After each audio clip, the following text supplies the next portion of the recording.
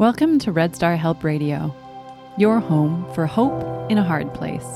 I am your host, Kiki.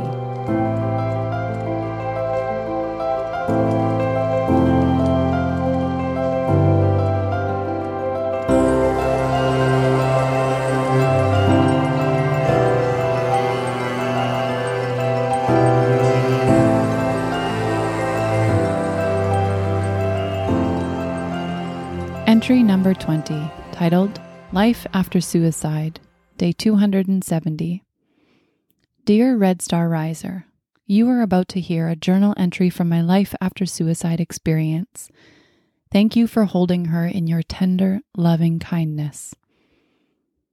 November 20, 2017. I feel sad. Today at the parents' house, while one part peaceful, also stressful. How things run through my mind at times.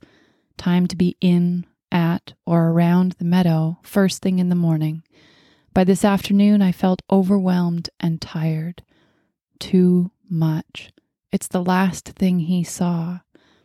I came to Mother's new home and banged on some wine racks. Again, tired. My body feels tired, and I am sad. I am sad about Mother and her breakout towards Brother. I am tired of trying to prove to others that I'm awesome. I am tired. I am tired of having these men in my life who are here and there. Perhaps this has to do with how I'm showing up. I am tired. I am sad that Mother can't be here for me through this. I feel like I'm living Richie's life doing his work. I feel like I have a pretty big piece of the pie resting on my shoulders, chest, heart, head, face.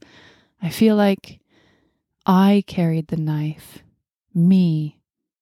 I did that. I could use a cuddle. I could use kisses, sweet and tender. I could use a shoulder back massage. I could use some sweet love. I am very tired. Dear God, please help. Send love. Thank you. XXO K. Postscript context.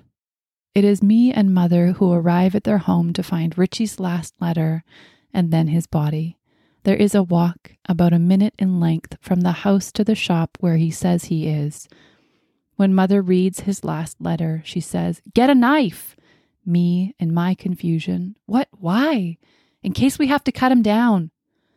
I choose the only knife in the wood butcher's block that I think will do the job, that will cut the rope tied around the neck of a man who weighs 260-ish pounds, the chef's knife. I carry the knife down to the shop. Me.